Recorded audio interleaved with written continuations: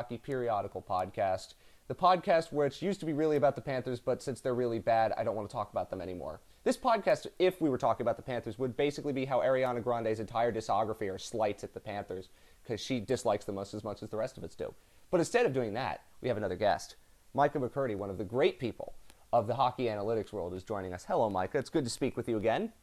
Hello, Matt. Thanks. It's good to talk to you, too.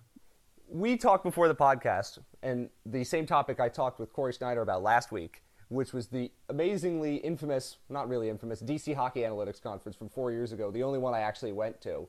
And the abiding memories of that is not necessarily just Rob Volman was hired by a team, Eric Parnas was hired by a team, Canucks Army was hired by a team, but you were speaking on the day, this is the last day of the NHL season, and the Senators, this is the Andrew Hammond years when they were respectable, and they were going to play the Flyers, and if they won, they'd make the playoffs. And so you were speaking as that game was going on, and we were giving you updates.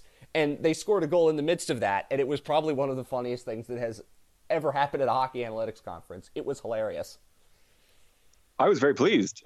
In fact, I remember being visibly pleased that Zibanejad scored, especially because he was one of my favorite players, and still is, even though he doesn't play for Ottawa anymore. And it only slightly took the shine off of that when I got stick on it for Twitter afterwards for spoiling the game for a different Sens fan who was watching me talk. It's weird. Like, wait a minute. Why would you can watch two things at once, can't you? I was very proud. I was extremely proud that they chose to, instead of a make and you're in playoff game for the Senators, they thought, I'll watch that on tape delay. But the stream of the Hockey Analytics Conference, that's what I got to watch live. And this was so I took that as a compliment. Yeah. This was in 2015, which was it was amazingly fun conference. I wish they were more geographically convenient to me as opposed to just being that one, but it's a topic that we could go into another time because that was a crazy conference, and it's amazing to think about how many people have been hired and how much has changed since then. So when we think about you and what you do, you are the guy who brings out all these crazy visual graphics about all sorts of different things, in games, playoff odds, the sadness charts, which are my personal favorite because obviously I'm a Panthers fan and there's a lot of sadness. So when you think about where you started out doing all of this to where you are now, when you go back and think about it, what goes through your mind? Well, for me, it was all very gradual all the time. Like I didn't sort of sit out one day and think, you know what the world needs? It needs more data viz about hockey. Like I really kind of fell into doing what I was doing. Because for me, at first it was a sideline hobby where I wanted to do predictions purely to satisfy my own curiosity. And because I had the right kind of background and training that let me do it in a difficult, what I considered respectable way, then I had to do it that way. But it was complicated, so I kept on getting confused. And I couldn't look at the data properly unless I made a graph of it because I can't understand anything that's not a picture. And then I made all these graphs, and to keep myself honest about as I was doing it, I made them for every team, even though I only cared about certain teams at the time, as a kind of debugging thing. And then there were people on Twitter, and I didn't have anything to talk about on Twitter, and so I just started posting these graphs. And then people started asking me for graphs, and so I made a website so that they could get the graphs without having to bother me. And it just sort of grew from there into where now it's my full-time job. So in some sense, when I look back and even back to that time in Washington, I wasn't working full time in hockey at the time. That was my first conference. I was only just starting to work seriously at anything, and I didn't dream at the time it would be a job. So in some sense, that's the breaks. I don't know if breaks is the word. That's how it goes when you're making up a new career as you go along. Well, isn't that kind of how basically this entire movement of analytics, I know Jeff Barrick hates that term, but it's the easy default to go to when you don't want to stumble and mumble your way through finding a better term. But isn't that kind of how this entire world kind of developed? Just a lot of happy accidents in many ways? Because you think about it, like that's kind of is like somebody said, oh, I wanted to talk about these things and explain hockey better. Or in Tyler Dello's case, the Edmonton media is bad. I want to prove them wrong, and this is how I'm going to prove them wrong. And then you get happy accident after happy accident, and here we are. Yeah, I think that's definitely part of it, and all of the analytics talks and movement. It sounds grandiose, but that's what it is. Like the only thing you can think about, the only thing that can really drive you is something that you're curious about yourself. And so because it's not professionalized now, there's no there's no outfit which just does analytics, which pays people who come in on a 9 to 5. Like every single person, man, woman, and child, is looking at something that they don't understand, that they want to figure out. There's a little bit of professionalization, if you like, where the data tracking companies are starting to put up some headcount. Like Sports Logic are starting to put up some people. There's a handful of teams that have, groups that aren't just a single person working remote in a basement, like I've done for a few teams. So you're getting that professionalization now, but that comes really slowly, and so it kind of moves out of this hobbyist space, which is going to have that like DIY organic feel, which is kind of a pain sometimes because you get the dramatic squabbles, and sometimes people's work is bad, and there's no process for like airing that out in a way that's not personal and gross, and all of those attendant problems. But that's what you get that's how new fields emerge, and in some sense it's just can be really fun too. I think it was a lot of fun because for a while it was really, I wouldn't want to say hipster because that's not the right word, but it was kind of like, when I first discovered, I was like, this is really interesting. And I'm not a math guy. That's why I went into journalism and history, because I wasn't great at math, particularly statistics. These are all things that I never really understood, particularly data viz. That's something that's way out of my field. But when you thought about it, it's like, I want to think about this sport particularly in a new way. And also, I think, unlike baseball or basketball, which had to be more, amenable to it, hockey is such an insular sport and is so culturally hesitant to expand its purview outside of its circle that analytics definitely played a role into that. I mean, now it's not nearly as much. I think everybody accepts the role that they play, but we're now reaching the point where it's not just about simple stats anymore. It's about how can we go on to better explain things that we don't understand using more refined concepts. And it just kind of gradually evolves. And the thing is, because it was such a new and emerging field, and it emerged in many ways on social media, on the cesspool that is Twitter, you had a lot of these things that ended up squabbling in fights, but through those fights we got really amazing stuff. And unfortunately, some of it now is behind the walls of teams, but your stuff is not, and it helps a lot of people. I think you've gotten really popular because of it. A lot of other people have gotten really popular by just talking about it because fans want more than they have been getting. And this is a market that is now being more served than it was. Yeah, that's definitely true. And market is a funny thing, though. Like, on the one hand, there's an enormous appetite, but on the other hand, there is that cultural pushback from people who are established in the sport. As recently as yesterday, somebody who'd followed me for years, told me that I should watch more games and unfollowed me, and sort of dismissed my opinion about something because had my head buried in charts, quote unquote. But also you have the element where people don't quite know what to do with anything you're putting out, because in some sense, they respect you, but also they don't really know who you are because you're just some person on a Twitter account. You don't tweet for an institution. You don't have I have academic credentials, which are totally relevant. Nobody quite knows how to interact with this stuff because it's not like the dictionary in the kind of accepted, we all know it's correct, and even then we still fight about it sometimes because we love to fight. And it's also not like some guy ranting at a pub. Like there's something very, very unclear about the status of all of these things, which is the great aspect of a place like Twitter, where, you just want to sign up and you can sign up and you can talk, you can tell the world your great or terrible opinions about hockey as you please, or your great or terrible data viz or for the show. Yeah, right. And that's a great thing where you can, in fact, one of even within that, even with that said, we've seen terrible problems with gatekeeping, with people trying to keep new fans out, with people trying to keep, the wrong kinds of fans out. The old specters of sexism and homophobia are still present, and we're fighting that, some of us. And so that doing it all in public aspect can be unnerving at the same time as it's exciting, at the same time as it's necessary to breathe fresh air into something. And then after all that, you still have to get some work done. You gotta try to actually do what you're doing right and be persuasive and convincing, all at the same time. And I wouldn't say I find it comfortable, but I do say that I enjoy it. I really like that angle to doing work. And it's something that I didn't get in my previous incarnations of my life, which were all purely academic. I think that because in academia you get challenged, but you get challenged by people who are like you in a very academic way. And if any of you, I mean, I went to college. I'm not exactly what I'd call an academic, but when you are into history and when you're into some of these things, and that's what happens sometimes, your opinion gets challenged, but it's a very academic point of view, and that's a point of view that 0.1% of the world has. But when you're on Twitter and when you're talking with hockey fans, the range of hockey fans in, I wouldn't say intellect or IQ, but the range of experiences can range from 0 to 100, and you don't know which one's going to be interacting with you at any one given point, right?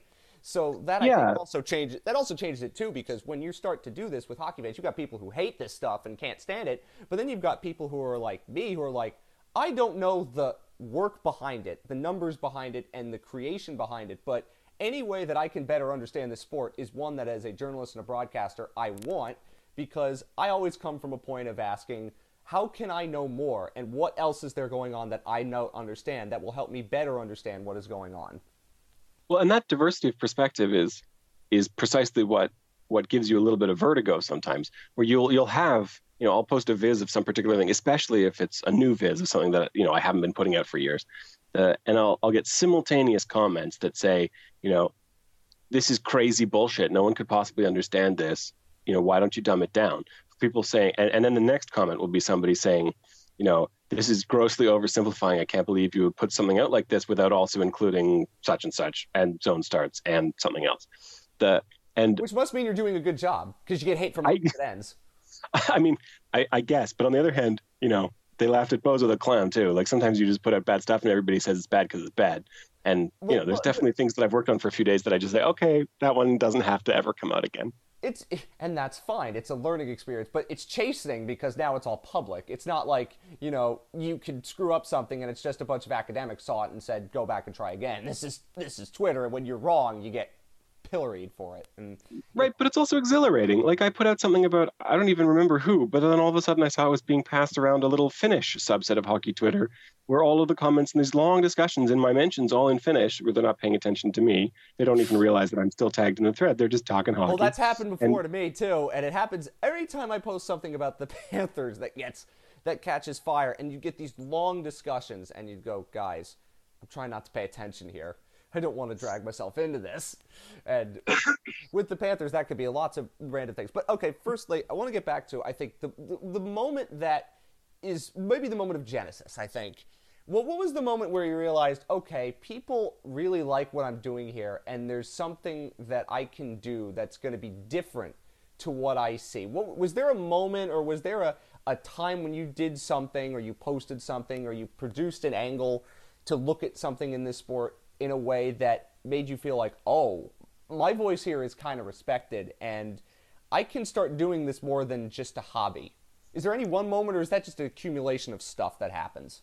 It's definitely mostly an accumulation. It's just the grind of many, many days over many years. But there was one peculiar sort of a set of moments which really had it's a tricky story to tell because there's certain parts of it that aren't public. But I was working as a contractor for a team that I'm no longer working for. And before I say anything more, I really, this is a team that I did a contract for. I entered and left on great terms. They treated me beautifully. Everything was fine. I didn't bear them any grudges whatsoever. And I was doing primarily just research projects for them. How does this affect that? And so it's open-ended stuff. But at one point they asked me to make a broader sort of like, anything that you think could help. What do you reckon would improve the team? Argue your case, give your alternatives. If so-and-so has to have his minutes decreased, who gets his minutes, blah, blah, blah. But explain. And so I did. And one of the things I found was very tricky. I had a particular point I wanted to make about the team, about a particular player whose ice time I felt should be reduced and it should be given to someone else. And I was trying to come up with some viz to reinforce the point that I was making. And I had to come up with a new style of visualization completely to what I'd ever done before. And it didn't really work. And but it was good all the same. I felt the viz itself was good, even though I didn't really make the point the way I wanted to. And as it happened, my suggestion fell on deaf ears, as many suggestions do, and they continued to play their players as they had played them before, and not in the way that I'd suggested. But then a few weeks later, I repurposed the Viz. I cleaned it up a little bit and started putting it out on Twitter, and immediately got an incredible reaction where people said, "Oh, this is so fascinating." And they were like, they wanted to see it broken out by coach, and they wanted to see it broken out by this, and they wanted to see it by score state. And then all of a sudden I realized this is really, I enjoyed working for this team. Like I said, when I started the story, the experience there was and is just incredibly positive. I'm still on good terms with all those people, but it made me think, it's one thing to work and kick and scratch for every inch and then be told, we're good, as opposed to putting something out on Twitter and immediately get a lot of people say, "Oh, this is great. I understand what I was trying to solve better now because you've put this out." That's a great feeling, even though on the one hand it's more diffuse. I'm not trying to win a Stanley Cup. I'm trying to make infrastructure that helps other people feel good about their jobs. It's not the same kind of visceral "you did good" punch, but all the same, that ability to impact lots of people at a stroke instead of just my boss and my team. That was really magnetic. Because isn't that catharsis? It just, maybe for me, it's just like, oh, I was right. Maybe that just comes from being more, cynical and skeptical of things. And like when you're right, it's a great feeling. But it's also like, you realize how many people change their opinions and think of things in a different way that they never would have thought about otherwise if they hadn't seen this. You know what I mean? And for a lot of people, data viz is something that is completely far afield. And if it's far afield for me, and somebody who, I wouldn't say interested in it, but somebody who's like, I definitely like to look at this to help me think about things in a different way, then I don't know what it's like for a lot of other people. And so when they see it, and you can see like mind blown in many ways, like in that kind of a cathartic reaction too, in a similar way to, oh, my decision was taken up and now this team's playing better. Yeah, there's definitely a catharsis there, and there are a handful of cases where I have indulged my pleasure to say, you doubted my predictions and I was right all along.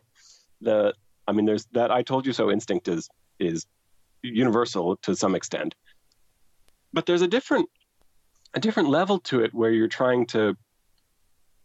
my analysis, sorry, I'm tripping over this because it's a very subtle point. A lot of people who go into data viz are primarily interested. A lot of people who go into hockey analytics generally are primarily interested in analysis. They want to make decisions. They have strong opinions that this player should not play, or this arrangement should be rearranged, or people should work their power play setups like this. And sometimes they're right and sometimes they're wrong. And analysis has never been my strong point. I've never been especially good at being able to say, so-and-so, he's really good because of this, this, and this, whereas so-and-so is a schmuck because of that, that, and that. I'm much better at organizing large amounts of information so that what was confusing is now clear, rather than making distinctions about, so-and-so is good for this reason. And so I prefer to take even though everybody analyzes, everybody has their own opinions about everything. But I try to organize my work in terms of infrastructure that way, because, on a venal kind of mercenary level, that makes me the ammunition seller, right? I'm not right or wrong. I'm not on this side of the fight or that side of the fight. I'm providing information to everybody, and that's the kind of nasty way to look at it. But the pleasant way to look at it is, if you're a teacher, then you want to teach everybody, not just the people you agree with, because that rising tide ought to lift all boats. But if everybody understands, then all of the discussions are more sensible. All of the trades are fairer. All of the discourse is not quite as bad. That's the way I would like to view journalism, being the ammunition sellers, as opposed to, the opinion bringers in many ways, in bringing truth. But, that's a discussion. Easier said than done, right? Oh, it is. And I think that especially when you're in Twitter, which is all about my opinion versus your opinion, all the time about everything, definitely including hockey, it's hard to come out and just say, here's the information. You do with it what you will. I think it's really hard for a lot of people, even in the analytics world and Twitter, be going, here's the information, without putting a blanket statement of opinion on it. You know what I mean? Because there's a lot but of course you already have done. Right? You already have done when you say this is the information. Which is to say, you put it in 280 characters or in a JPEG that fits in the particular box. when you say this is the information, you're saying I have included the important information and excluded the unimportant information. And that kind of gatekeeping is, on the one hand, absolutely vital, but on the other hand, is hugely prejudicial. Yeah, you have to, like, it requires, to do it properly, requires expert knowledge. And I flatter myself to think that occasionally I do it right, but often I do it wrong. And people who say, oh, well, it's just the facts, I'm not really making any, choices, are absolutely lying to themselves and it's just and to other people too. Level, I think, than that most people could. You don't want to disregard people's intellect, but it's at a higher level than most people are in tune with, I'd say. Well, yeah, I mean, if you do it right, it is. But if you do it wrong, which I have done sometimes, then it's intellect at a lower level, if you like. If you put something out and say, here's everything important, and you miss something which is extremely important, then you're not really, it's not just that you're not helping, you might be actively misleading people. Which is, how we learn, because you often how to get it wrong before you get it right. And well, yeah. I think it's all of us have gone through it, because we've realized, well, there are things that we used to think were pretty important and now they're not anymore. And that's changed and evolved, and you've obviously seen that. And so now I want to get into some of the specific viz that you do, and of all the ones that you do, personally, there's a lot of them. I love all of them, but the ones that I love are the shot charts and the heat maps. I think those are really, really important, especially if you're in, like me, talking about how the Panthers, for instance, take 1 billion point shots and never get shots in key areas, and how that's a structural problem with the way that they play, and why their shot numbers might look better than they actually are, why there's a disconnect between the shots they generate and the chances they generate. I think that that's really one of the ways that I use that, is these heat maps are critically important and for and against. And so is there any viz that you do now where you're like, I think that this is the one I get not the most joy out of making, but this is the one that I think gets the best reception and the one that is the best that I do right now in terms of telling people, here's what's happening and here's the best visual way of describing what's happening?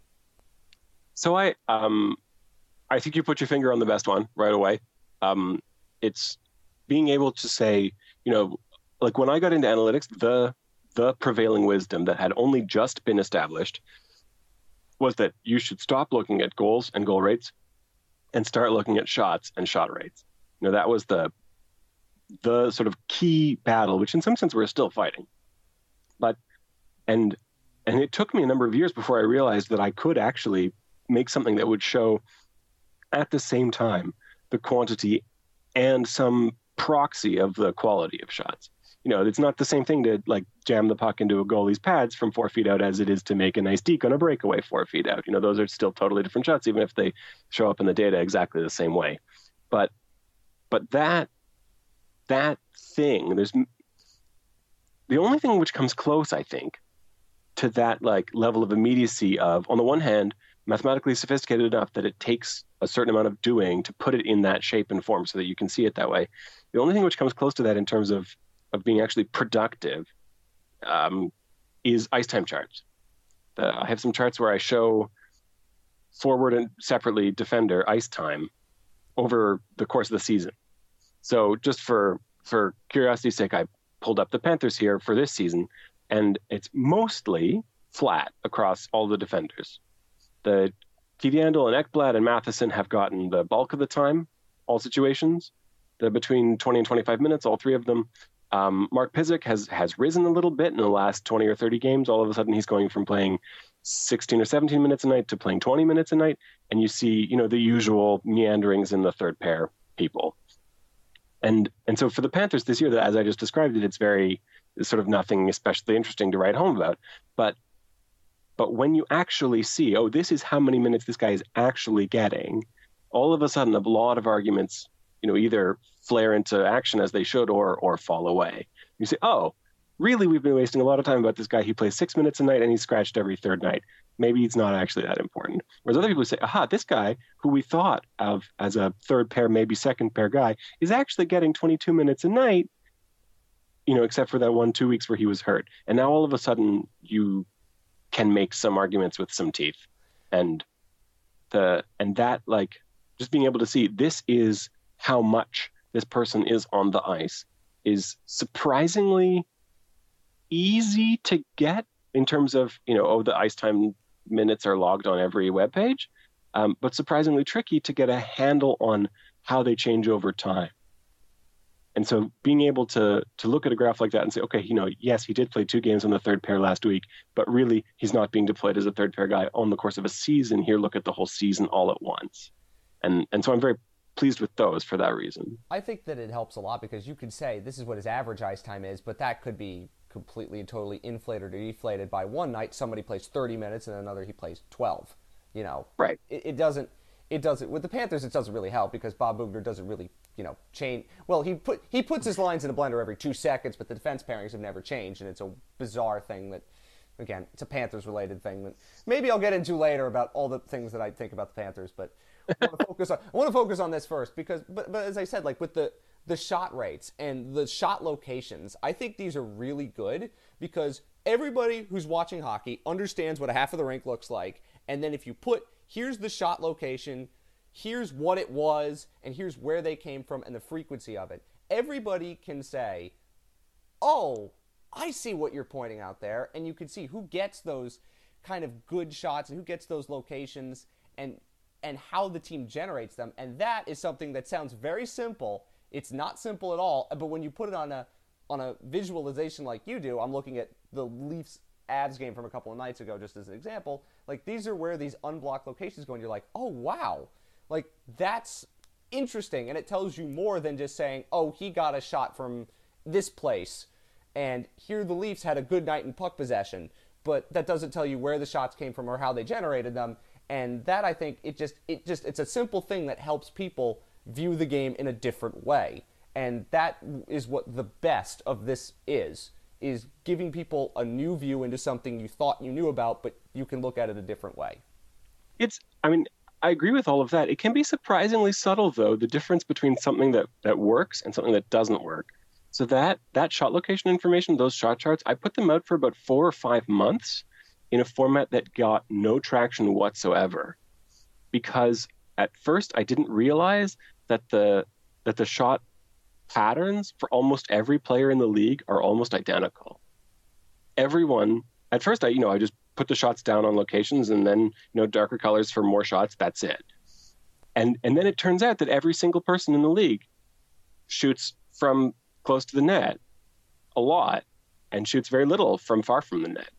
And there's no mystery in the explanation once you know. It's because everybody knows that shots from far away hardly ever go in the net. Except the Panthers. Except the Panthers. Well, Panthers aren't even the worst this season at that. Which is amazing to me, because how is that even possible? The Flyers are a special thing. But okay.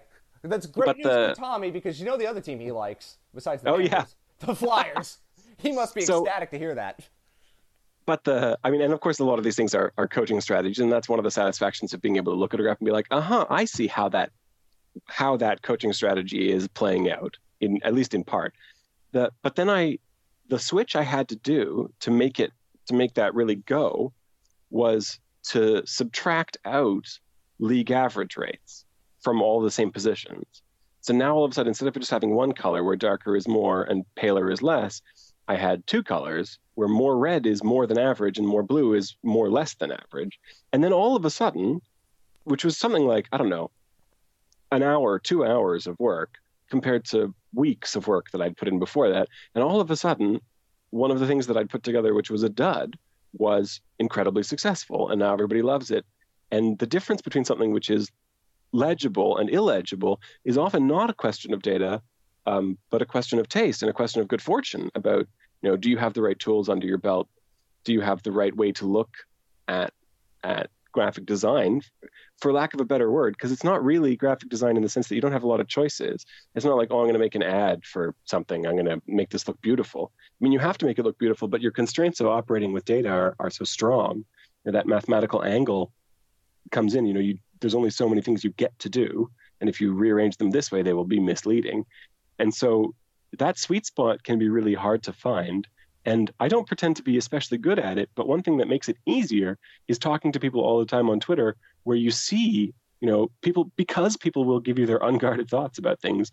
You'll think to yourself, oh, that guy got the wrong impression. And then, your first thought is, well, he must be an idiot. But you don't say that.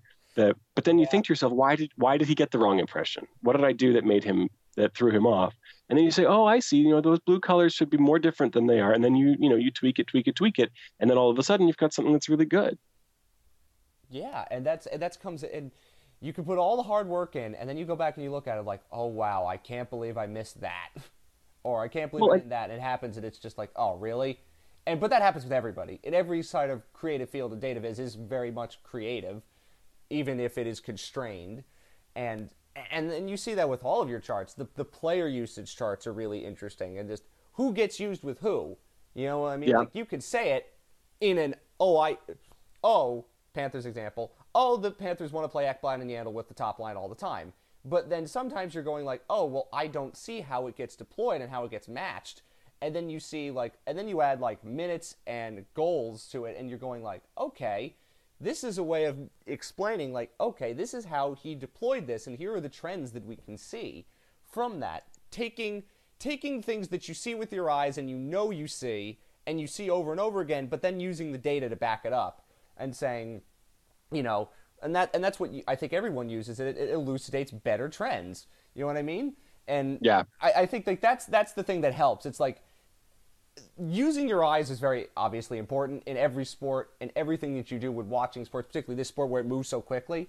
You obviously have your eyes, but then I would go okay, here's what I think I see, and then I'll go and look at you or any number of other great people on Twitter who produce this information and go, okay, now I say, all right, either it's, yeah, point confirmed, or, oh, okay, maybe it's something a little bit different. And that's what I like when I look at a lot of these different charts. And because there are a lot of different kinds, because yours are very, very different than some of the other people who post on Twitter, and all the information is very, very good. But that different visual style, I think, often differentiates it, too. Because, nobody produces player usage charts like you do. It's very, very unique to look at yours versus how somebody else produces them. And I think that makes your work stand out a little bit more, obviously. But then you also have other things like the shot pressures with the waveforms, which is interesting. Normally when I'm seeing that, I'm like, oh, I talked too loud on this audio today. I have to tamp that down. I screwed up the audio today. Well, this happens now. I'm realizing that I'm not exactly a high-quality audio editor, but as I've realized when I started to do play-by-play work and I had to explain to somebody this audio sounds terrible, and somebody who I'm explaining it to can't hear it, I'm like, this isn't, I'm trying to think, get out of the mind of an audio editor here for a second, and you can't see these little things of overmodulation that only I would notice, right? But so go on. Oh, sorry. Well, I'm just thinking, going back before you get into the shot type stuff, the which I call because it's supposed to look like waves. One of my favorite examples of a time when I was really surprised at a usage of a chart of mine was one time when I was working for a different team where I had been giving them the matchup charts, the ones that show who played against whom in a particular game, and the coach, who was not my main contact there, I didn't actually know him.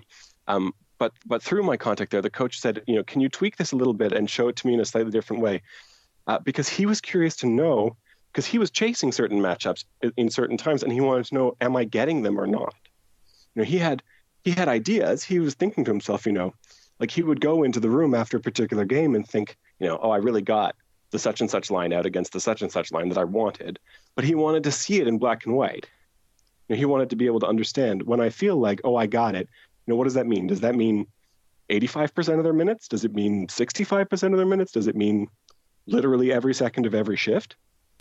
And so that added an extra layer of gratification to that, where I could say, oh no, I have to tweak this to make it more vivid so that people can see, some people want to find out, what was going on, but some people know exactly what was going on because they were the ones making the decisions, and they want the validation after the fact of, did it go down the way that I tried to make it go down? Because of course, coaches understand better than everybody else that the game is chaotic and that you only get as much control as you get. And so that was a really fun angle to pursue as well. I like these individual player charts, the ones where you produce all this great viz of, here's what a player did, here's who he was playing with, here's where he got his shots in one particular game, and it's fascinating. I think those are really, really cool because you could say, oh, he had a good game, right? But then you go look at a chart. So I'm looking at Alexander Radulov from the Panthers-Stars game on Tuesday. And Oh, well, he had a tremendous game. That line was great, and everybody was talking, well, the Panthers couldn't generate anything. I'm like, yeah, they gave up very few shots, but the ones they did give up were great chances. And you see where Radulov's chances were, and you're like, hey, Panthers, what are you doing? Which is normally what I say when this happens. But then you see, like, not only that, you see who he played with, who he played against, and that's really, really interesting. And for me, I tried to watch as little of that game as possible, not just because there was a Maryland basketball game on the same time that was far more interested and it was a lot better, but because, again, it shows you something that you think of it from another angle that you didn't think about before. And not only does it give you perspective on one good player on another team, it gives you perspective on your team too. And as I try to think about, what do the Panthers need to do better other than everything, it gives you the ability to go and okay, this is what I need to see, and that kind of helps when you're trying to, if you want to go look and answer a question about a game, you're like, I can't really do it, right? If I have a writing idea and I want to answer a question, then I see it in a form like this, I'm like, oh, okay, that helps, right? And I think everybody, again, you can see how easily the Viz is presented, and you see all this information contained in this one chart, and you go, wow. That gives you more information than you could ever think about if you thought about these things individually or tried to go for these things individually. And that, well, sometimes, that's, of course, the genesis of a lot of the charts is exactly that, where I have a question to answer, where I have something that I don't understand, where I have a job to do for somebody, and I can't do it unless I put all the information in front of my brain all at once. You can look it up on this site, on that site, on whatever. I have a database, of course. You can query all the things you like, but then you're just looking at one thing at a time. And my brain is useless at trying to synthesize these things together unless I can put them next to one another. And if you're going to put two things next to one another, then if they're just going to be numbers with numerals, you're not going to be able to internalize it properly. At least I'm not. And so that's why I gravitate always towards graphs. A lot of people say, why do you do all this work to put them in graph form? Is it just for the public? But I was making all of these things for myself first so that I could understand. And those oh, go on. Sorry. Oh, sorry. Those, the charts that you mentioned before about the so-and-so night at the office charts, I call them in my head. It's a great way to call them. It's perfect. That's office.py. That's the file. Is so that I can say something like, you would watch a game and then you would say, boy, so-and-so, I really liked his game. But then you think to yourself, did I really like his game just because he scored the game winner, or was he actually good the whole night? I actually don't remember anything about him from the first period. And then maybe he played well, maybe he played badly, but you don't remember. And so you look up and you say, actually he got outshot, 4-30. But he did score the game winner, so good for him. Are you talking about the Anaheim Ducks? No. Oh. Yes. Okay. Well, they don't win a lot anymore, but they did win last night. But whatever the point may be, I want to get to the point of public versus private with this information. And you had a tweet on Saturday. It was the genesis of when I asked you to do this. Was why you keep doing this publicly as opposed to doing it for teams. Because there is now a growing market of people who are getting hired. As we said, everybody from DC Analytics basically was hired by a team. And we lose all of that public information to essentially behind the team wall. Or behind, I don't want to say behind the Iron Curtain. It depends on what team you're talking about. But you do it publicly. And you had a good explanation for why you want to continue to do it publicly. And can you go into why you do it that way? And it's a very, I'm trying to find the word to say, I wouldn't say moralistic as taking the high ground in many ways. But it's a way that you want to do it essentially for the better of the public good, which is an incredible way of thinking about it, especially when you're talking about a field where it's growing so fast and so rapidly, and some teams are investing really heavily in it. And so there's no doubt that if you wanted to work for a team, lots of teams would want to hire you. Yeah, and like I've told you a few stories already, I'm not averse to working for teams, and I have done some work for teams, but I've never worked full-time for a team, and I've never accepted a full-time offer. In fact, I've had a handful of extremely amusing interviews where people say things like, what kind of bright lines do you have? And I say, well, I have this website, which I don't intend to ever shut down. And they're like, we thought you got the website to get this interview. And I have to sort of awkwardly explain actually that that the website is the best thing I've ever done, and that I really like it, and that it was not merely some sort of lost leader to get my foot in the door at an NHL team. And which is surprising because, I mean, it's wrong to think this way about the site because it's not that good. But the point is that I came from a totally different world in academics where I've devoted years and years of my life to an extremely bizarre subfield of mathematics, which is called category theory, incidentally. And I have a PhD in that, and I had made my peace with the idea that nobody was ever going to do anything useful with anything I did, even if I did it perfectly in my entire lifetime. I'd sort of spiritually come to rest with that. And I'd also had a certain, and a lot of math degrees will open up a lot of doors to you, maybe ones that you don't like. And I had some experience working for a company that did some work for another company that made fighter jets, and I was asked to register as an arms dealer by the government, which I found extremely unpleasant. And so for that and among other reasons, I quit that job. It paid me. Now that's a story. Yeah, right. And so I used to joke I was slow doing the paperwork, and they were on me about it at work, as you might imagine. And I was joking with my wife, they want me to register as an arms dealer at work. And she would say, the only thing worse than being a registered arms dealer is being an unregistered arms dealer. Oh, I was about to say being a sex offender, but maybe that's not right. But well, she was just trying to get me to fill out the stupid paperwork, which I was avoiding because I'm a baby. And but the point of the story is not about arms deals, is about the fact that job paid me extremely well, and yet I enjoyed it very little. And so in a previous life, I had said, no, I'm not interested in working for a hedge fund in Manhattan. I want to instead work as a postdoc in a not especially prestigious university in Australia, doing something totally different that hardly anybody will pay attention to, that will pay me perhaps a fifth or a tenth as much.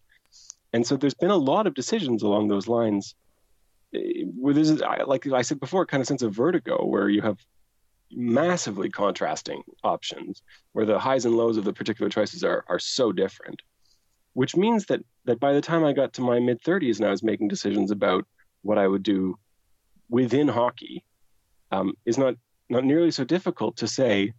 For instance, I was offered a team job that involved relocation far away from where I live in Halifax, for a pittance. And they, in fact, to their credit, the team that offered it to me, they knew that it wasn't nearly enough money. And in fact, they did get a great hire from that job, somebody that they're very happy with at that salary.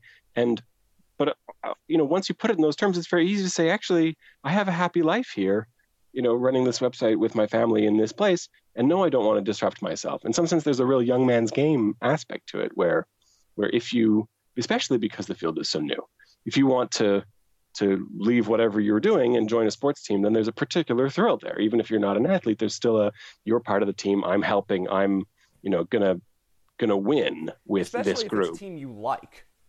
Right, and routinely it is, because people know more about the teams that they like, and so when they get into those interviews, even if they're sometimes with teams that they don't like, if it's somebody like a divisional rival, then it's a team that they know a lot about and that they're willing to work on. Also, fan allegiances are by far, even though every single analyst of every kind, everybody who's ever made a website has a fan allegiance, they're absolutely the quickest to go when work demands it. And it's also a surprisingly easy thing to do. None of the teams I've ever worked for have been teams that I have ever called myself a fan of.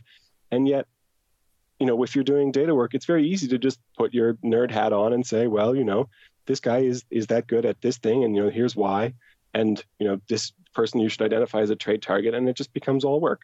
That it's a business line that hockey players trot out like a cliche constantly there's a certain amount of truth to that. Yes, it is business for everyone, and they're the first, they're constantly acknowledging it in interviews because it's true. And it is true, even with people in front offices, as much as we talk about fandom, which is completely and totally irrational and makes no sense. And I saw the one tweet, it was like, if I was rooting for a team that's bad, I'd pick another team to root for. And I looked at this tweet, and I'm like, you don't understand how sports work. Sports fandom is not rational in any way. You can't think of it that way. Like, we don't do the thing. And GMs are, of course, the perfect example. I know. Right? Because they go from team to team routinely. Nobody considers that strange. That's par for the course. And again, it happens. It's irrational. You do things for sports teams that you would never do in any other walk of life, and that's you could walk in all these different jobs, and you've said something that I've always held true, and why I am still very much not as employed as I'd like to be in play-by-play, which is what I love to do, and why I could have taken jobs probably in other areas and gone into other areas, but I didn't want to do that because I wouldn't have been happy, because I want to do this, and that's why I still do it, because I enjoy it so much, and you want to get as much enjoyment out of doing what you do in life. It's the goal in life for me, and for you, I would assume it's the same thing, is to do something you want to do and get paid for it, even if the pay is less than you get for doing something else. Because I can't imagine working for a hedge fund in New York is going to be all that much fun than doing this hockey viz for a sport you really like, and informing people in the same way that you're informing hedge funds, here, how are we going to buy out this company using some sort of predatory loan or crap like that, right?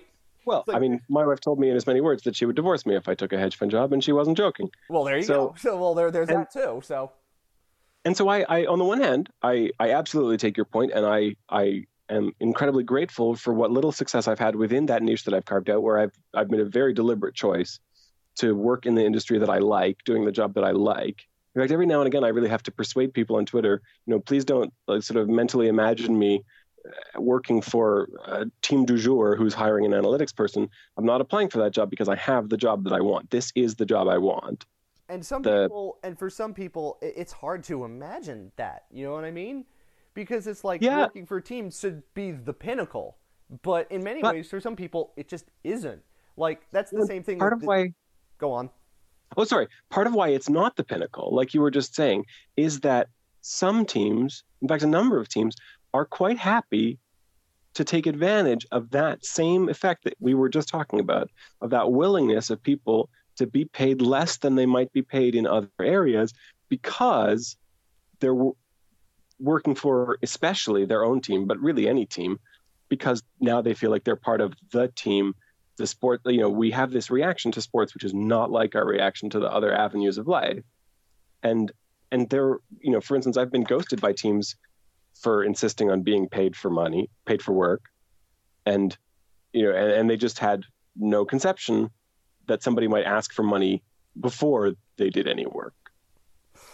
Which, and again, like it can think about it, it's like, isn't that just basic kind of common knowledge what you do in any other line of work? The thing is, I mean, yes and no. It certainly should be common knowledge, and there are areas of life where it is.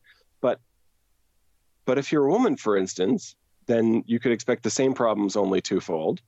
And if you're from a visible minority, especially somebody who's not traditionally associated with hockey, right, you can expect that to be threefold or fourfold. And so those barriers can be enormous.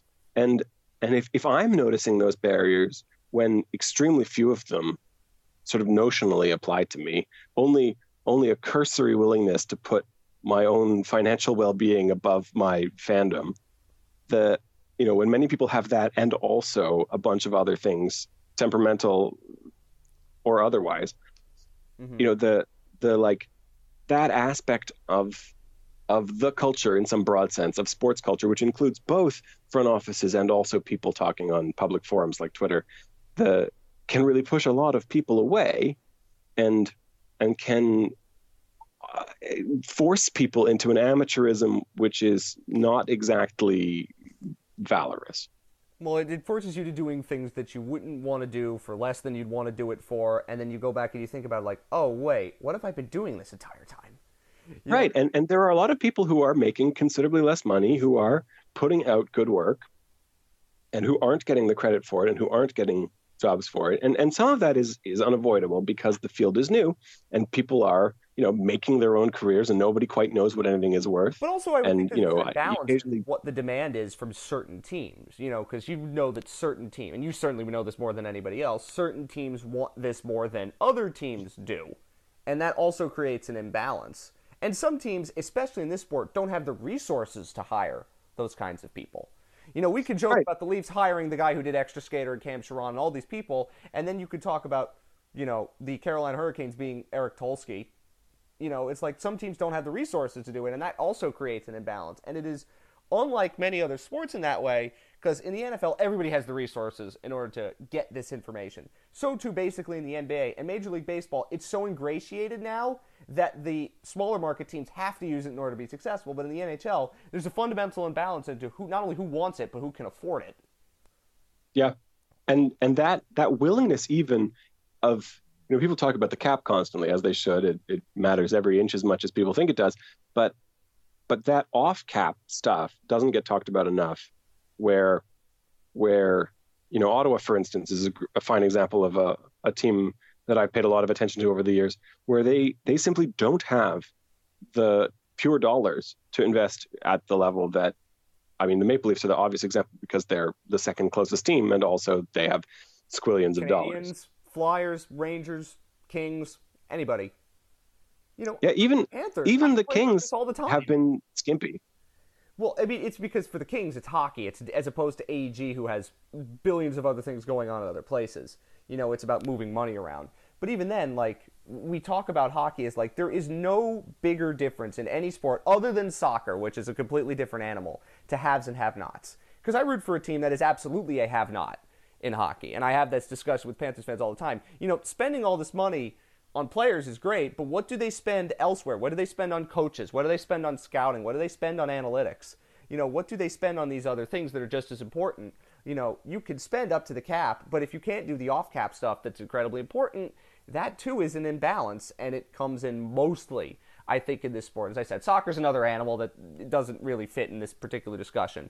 But when it comes to now for you and analyzing, some of this season, let's focus on some of these things and using all that you have done as you create all this visualization and you see it pretty much every day.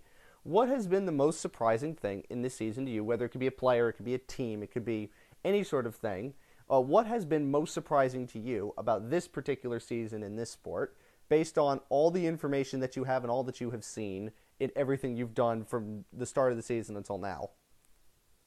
So for me, there's no question. The biggest surprise this year is the Islanders. I felt secure in my decision to pan them going into the season. So I thought they would be very bad. It was of all the. I've had various controversial opinions, but I publicly said I expect the Islanders to be bad, and it was unquestionably the popular opinion. Everyone I respect said the same thing. Family, the Islanders are going to suck and they should tank. And I'm like, it'll be good for them to do that. Sure. And, it wasn't like we didn't know that they had some good players. And as a rule, the players who have been good have been the people we thought would be good. Beauvillier, we expected to be good. Barzal, we expected to be good. They have had a handful of players like Anders Lee, who are still on the top line, who've been underrated, I think, by most people their entire career. It's not like they were totally bereft of good players, but, they lost who I considered their best player in the offseason. They weren't that great to start with, and I didn't put that much stock in a coaching change, even if I thought it was for the better. And they were signing players like Leo Komarov and trading for Matt Martin. You're going, really? Right, and Val Filppula, who apparently gets a new deal, and Casey Zizekas gets a new deal, which is much longer than it should be, and so on and so on and so on. But it was a good reminder that the quantity, that the number of mistakes you make is not as important as how bad the mistakes actually are, and many of the mistakes weren't that bad. And moreover, I think we all underrated sort of just how much a coach like Barry Trotz can make. And I've certainly, this is one of those things which is a big enough project that the day that you realize you have to do it and the day that you actually do it can be separated by a number of months or years. Oh yeah. This is like every summer I go over all of my important models and think, okay, what needs to be tweaked and what needs to be overhauled. And so one of the things that this year's Islanders have convinced me is that something serious about coaching in analytics has to be done. There's very, very little work that I would consider serious that's been done in this vein, in part because it's extremely difficult. Coaches spend, most of them, the bulk of their careers with a particular squad of people. Like if you look at Joel Quenneville, there are lots of people who admire his coaching, but he had the good fortune to coach almost all of his career with excellent players. And you don't want to attribute to coaches what honestly belongs to players, but also vice versa.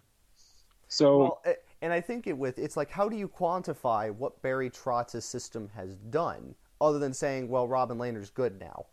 You know, and that's the next question I guess we can all ask, because the Islanders being so good with this system, and like the Predators were always like this, but they were never, they had a lot of similar kinds of players. I mean, their best player for years was David Legwand. So, this is not like the Islanders have better players than that, but still, it's like the Islanders should have been bad. With any other coach, they would have been awful. But with Barry Trotz, they're leading the Metro, and you're like, okay, how can we figure out a way to quantify this other than saying, well, Barry Trotz's system is good? so I mean, that's exactly it. It's not enough for me to just say, well, Trotz is a good coach. I mean, he clearly is a good coach. I think we knew that much ahead of time. But I think if you're going to be disciplined about the work that you do, you have to be able to say, these are the things that went right. These are the things that went wrong.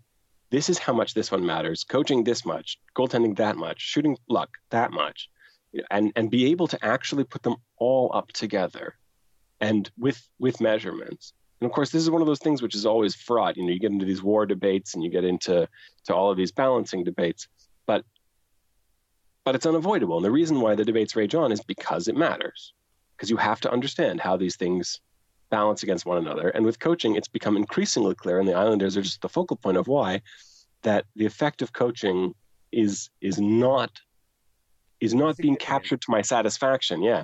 Some of these things are really tricky. So for instance, if you asked me the same question a year ago, I would have said the great surprise to me, I would have said something about players and about quality of competition, because there was an enormous debate that was raging in the analytics community at that time about how much does it matter who you play against.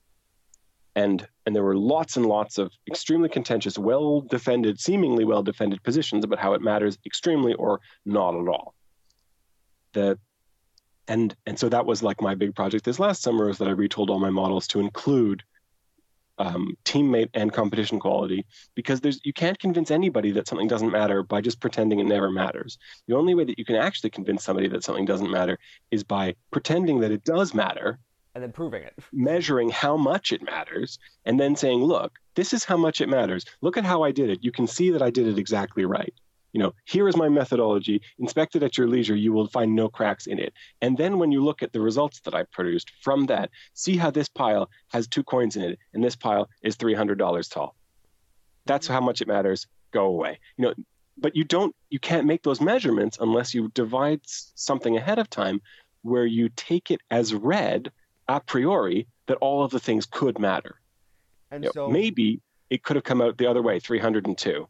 But it didn't. It came out this way. That's why you're going to pay attention to me. And so you have to encompass these ideas in a way which is uncomfortable, because you, in your heart of hearts, you suspect like it's probably trash. But you will prejudice your experiment if you go into the devising of it that way. And so we're going to have to do, me, I'm going to have to do something. Well, other people will do it in different ways to you, but in this case, since we're talking to you. Right. And so that's that's where the community aspect comes into it, right? Is that like I have the pleasure that enough people pay attention to me now that if I say put to you, if I say on Twitter, if I say in other forums, I'm going to go hard about trying to figure out coaching this summer, that will provoke some discussions where I hope everyone, including me, will learn, okay, this is a red herring. This is a pitfall that's going to come. Oh, I didn't realize that was going to be a problem. How are we going to deal with that? And then as we all try to actually solve these problems, we'll do it collectively, we'll do it well, and at least one of us will come up with something worth going on with. There's a science aspect there that's really nice. Well, yeah, science is all about experimentation, figuring But it's also community, right? It's people who talk to one another and who say, okay, which is different than obviously academia, which is a lot of individual work. You do work with colleagues, but a lot of it is your own individual stuff, and then you present it to the community, and then you get feedback. This is more, community goes over ideas and say, okay, here's how we can do this, and then somebody goes about and applies those ideas. That's the difference, I think, between what you're talking about in academia, from the little that I know about it, and then this. Yeah, I think even traditional academia has a lot of those qualities that I was just mentioning, that you were just mentioning too, that like, oh, this is the angle I'm going to take on this, or this is what I'm going to have to be wary of when I do that. And people who are kind and judicious realize that even their rivals who are working on the same thing as them, who are trying to get the credit for the same things as them, are still putting forth those good faith arguments all the time. And so you learn quickly to distinguish between people who are on your side, even if they are racing you, versus people who are actually not interested in furthering the field, who are interested in tearing down not just your ideas, not just your accomplishments, but your whole motivations. They really don't care about trying to solve the problems that you're trying to solve, that they don't think that your methods could ever accomplish these things. And so people like those kinds of criticisms, you learn quickly how to read the one from the other. Yes. I would love to see this coaching thing about Bob Bugner because no one likes him anymore. And I can tell you empirically and just eyeballing at why his system doesn't work. But I'd love to see it proven in numbers why it doesn't work. Well, this is one of the curiosities to me is that coaches, as a rule, like taken across the entire league, are broadly disliked. And I mean, I don't know anything about whether Bugner is one of the better or worse coaches, but when I have a large enough, not following, the opposite of that, the people I follow cover a sufficiently broad spectrum that I see that maybe 70 to 80% of people are dissatisfied with their team's head coach.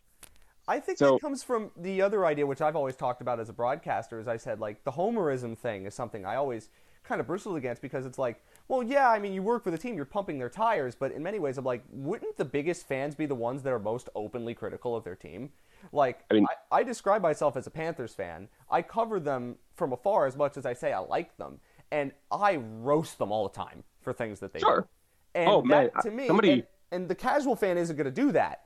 The casual fan isn't going to fly a banner over the rink saying Rowe must go. The diehards are going to do that, which did happen. And then when the story of that happening after that awful 16-17 season is Craig Custance then tweeted about it, and he was like, I didn't realize the natives were this restless, and I joked that he should have listened to this podcast because I went on multiple rants about why this was awful and how Tom Rowe was a human meat shield for what they were doing, and he was doing it really badly. And you can go listen to that podcast. It's probably somewhere out there on the wilds of the internet now. I don't need to rehash that. But it's like, and I think the only people that like their coaches maybe are the Lightning and Islanders fans, and maybe the Flames fans too like their coach. Probably there's a chunk of Leafs fans who really like their coach. Yeah. Although there's also a chunk of Leafs fans who really don't like their coach. So I pointed out because as a Panthers guy and somebody who follows what it is, I mean, almost no one likes Bob Bugner now, and I would like to see empirical evidence other than just saying, well, hey, they take a lot of point shots that get blocked and turn into odd man rushes the other way. I'd like to see more numbers that, other than saying, well, here's how their shot rates differ from their scoring chance creation.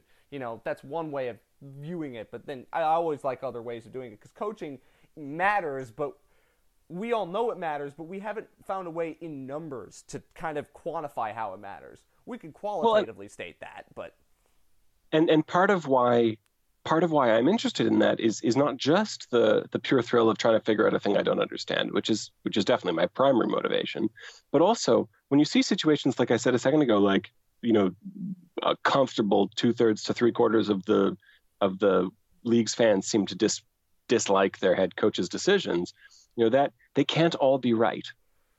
There's some, like, you don't know which ones of them are right and which ones of them are wrong, but you can see in aggregate that they must be wrong. And that's interesting from a purely quantitative point of view, because that means I know I have an angle. I know I have a way in to try to get something out of this. But it's also interesting from a sociological point of view.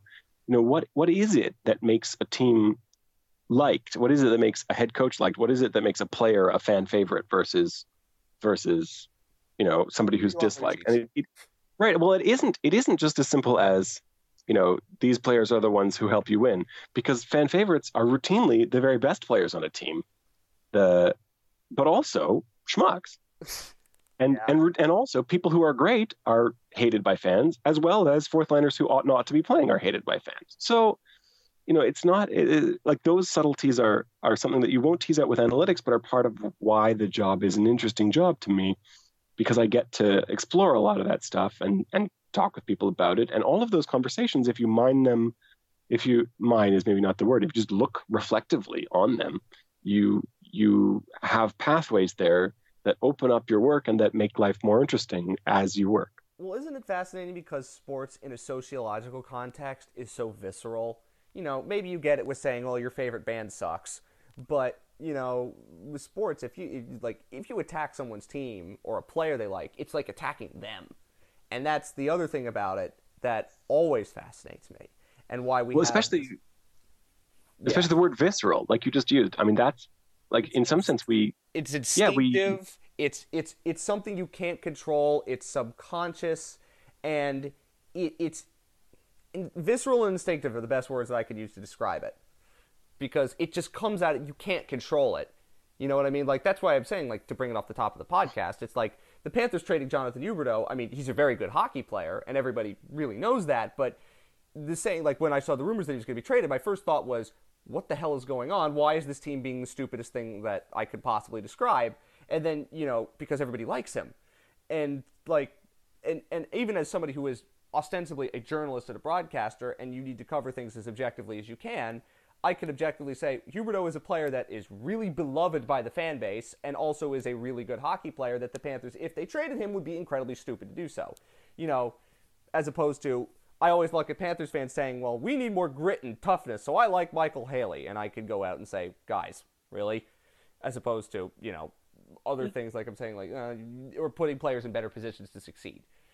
Sure. It is very visceral and very instinctive, and that is the element of sports when you work in it from different angles. In my case, covering it and telling stories, and you looking at data and looking at how to answer questions we don't know how to answer. It all comes back to this visceral field that is highly irrational, and how much we care about it, and why we care about it, and why we invest so much in time and money into it, which is always fun sociologically to answer those questions or try to answer those questions.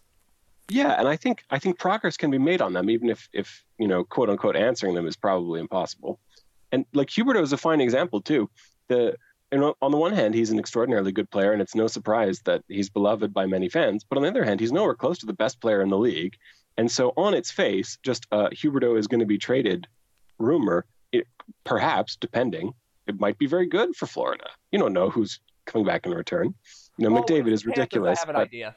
Yeah, right. Okay. So, and that's like, you interpret all of these things within the context of what you're familiar with, but there's like a cerebral side which says, I can't evaluate any trade until I know what the other side of it is. And then there's that more visceral side which just says, why are you even thinking about this? Why are you doing this? This doesn't make any sense. My first thought comes in when it comes in with the idea of him possibly being traded to get a player in Panarin or Bobrovsky as a rental who you might not sign, which is highly stupid. But then I saw a rumor last night on Twitter, like the Panthers might be interested in Tyson Barrie, and I went, oh, okay, that's interesting. And then you think about it in another way. I want to get into some other questions before I let you go. The first one is on DataViz itself and how people can, as Tommy said to me when I asked him, what did you want to ask Micah for this podcast? How can you become more data literate? And I always think that people on the whole are more visual learners than, book learning or learning by words, right? I think that adds another element to why what you do is so important, because visuals make very complex things a lot easier to understand. But DataViz as a field is something that most people have no association with and honestly probably don't understand that much of. And you're, the preeminent expert in this field in a hockey context. So in terms of becoming more data literate and how average casual fans can become more data literate, what is your suggestion on how they can do that and what they should look for to do that? Well, the most obvious way is not the most fun way, which is to ask a lot of questions. It's the same advice that I give to students when I teach, and it's difficult because asking questions exposes your own lack of knowledge, and that's no fun. It puts you in a position of vulnerability, and especially on a social media platform that goes after stupidity the instant it's spotted. Asking questions is hard to do. Now, it is difficult. Easier for me because my career field is all about asking questions. And for me, it's always about asking the right questions. The right questions can get you the right answers. But, that's a hard thing for a lot of people to do, is asking questions. And part of the difficulty is that the script can flip so quickly. On the one hand, if you ask a stupid question, you look stupid. But on the other hand, if you ask a question in a way that's nasty, now you're the jerk. You're the bad guy, given somebody who's, putting out good work for you.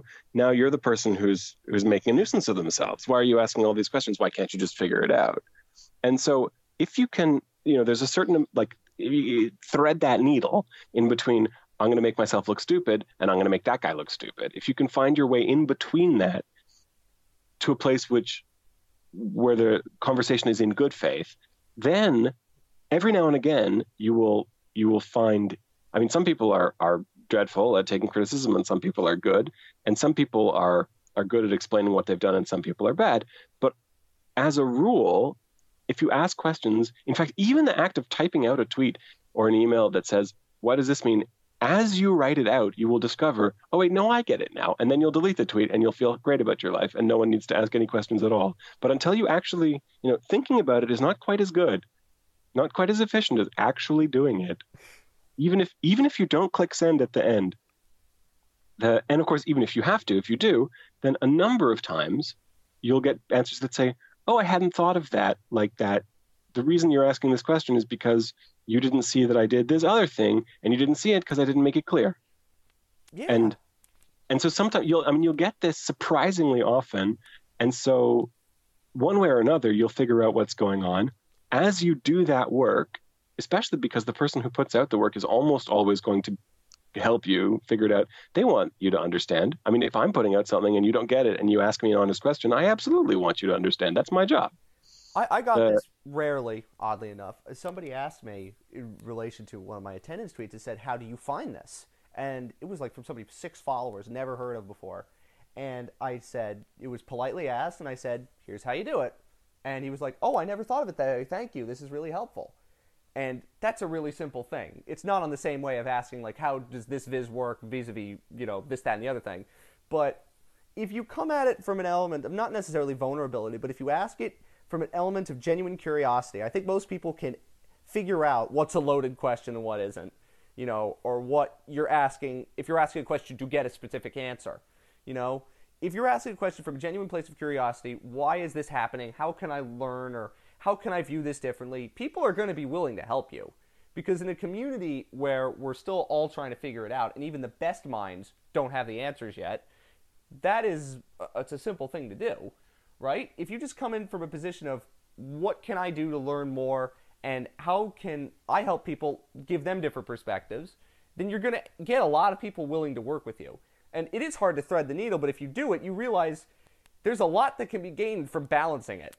And the best people in hockey analytics world are those that balance it really, really well. And I think we have a lot of people now who are balancing it a lot better than we used to because the field was so put down upon for a while that everyone was really defensive, and you could understand why that was right, and a lot of what was done was to prove people wrong. But now we have people who are doing it like you, who are doing it to say, I have these questions, I want to answer them, and I want to make everybody in this sport, help them answer questions that we all want to answer in the same way. You know what I mean? Right, and that those field has evolved. Right, and that instinct that I'm going to prove y'all wrong, that instinct is a powerful one. That's a very strong motivator, and there's nothing wrong with it. In fact, you gotta go with what you got. And very, very often I've used that to keep me working on something that I might have given up. But you have to sublimate that into a new presentation that's not, oh, by the way, remember that time that you were wrong and I was right? I'm going to remind you right now. That you need to turn that into a drive instead of turning that into a cheap way to score points. You have to make it the means, not the end.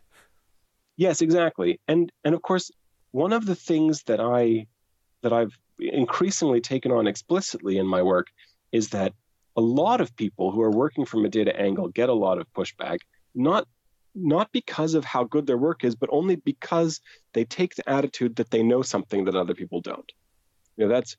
This is one of those things where if you take on that posture when you do know something that other people don't and you're willing to share it with them, that's creditable. But if you don't know something and you pretend like you do, then that's obviously terrible.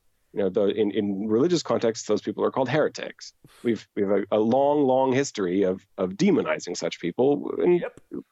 with more or less good reason, right? People who pretend to be able to teach but who cannot teach and should not teach are harming people.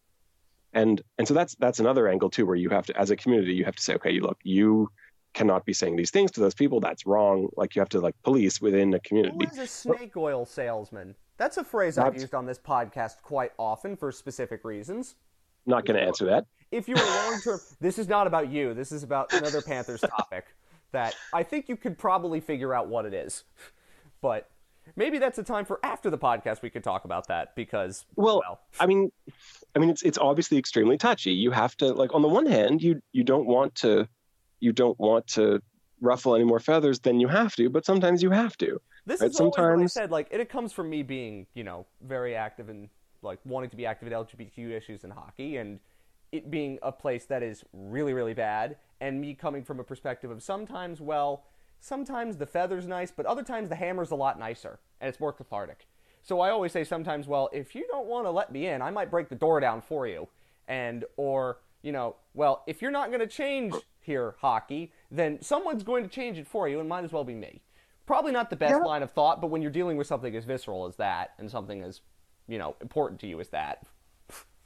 well, there's a long historical precedent for that. Nothing I'm actually gets changed all the time.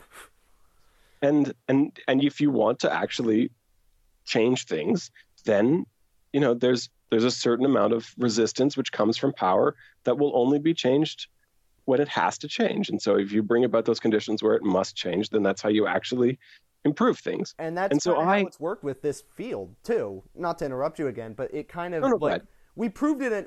You guys proved it on macro scales in many ways, like saying, the 2013-14 Leafs being the prime example of it, or maybe the Avs from the year after, was like, we know this team is not actually as good as people say they are because of X, Y, and Z. And then it was proven. And then that was the door of entry. And now the bar of entry is a lot lower, and we're doing it on much more fine-tuned scales as opposed to something like that.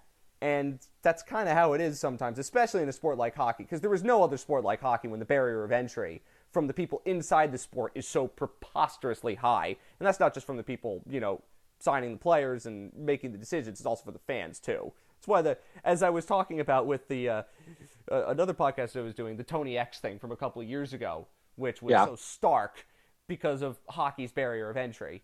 And they were mentioning that with vis-a-vis, talking about being a hockey fan, and I was like, it was one of the best nights on Twitter because for, the great hockey fan in me, there's like, I want people to know about the sport, but then again, I don't like the gatekeeping that happens, the hashtag please like my sport stuff, which happens every night during the Super Bowl, and somebody I made one of those tweets during the Super Bowl, like comparing baseball versus football, and I said, the please like my sport crowd's having one hell of a night, and he was like, he clearly didn't get it. And I'm like, I'm not going to pursue this line any further. I clearly touched a nerve with somebody.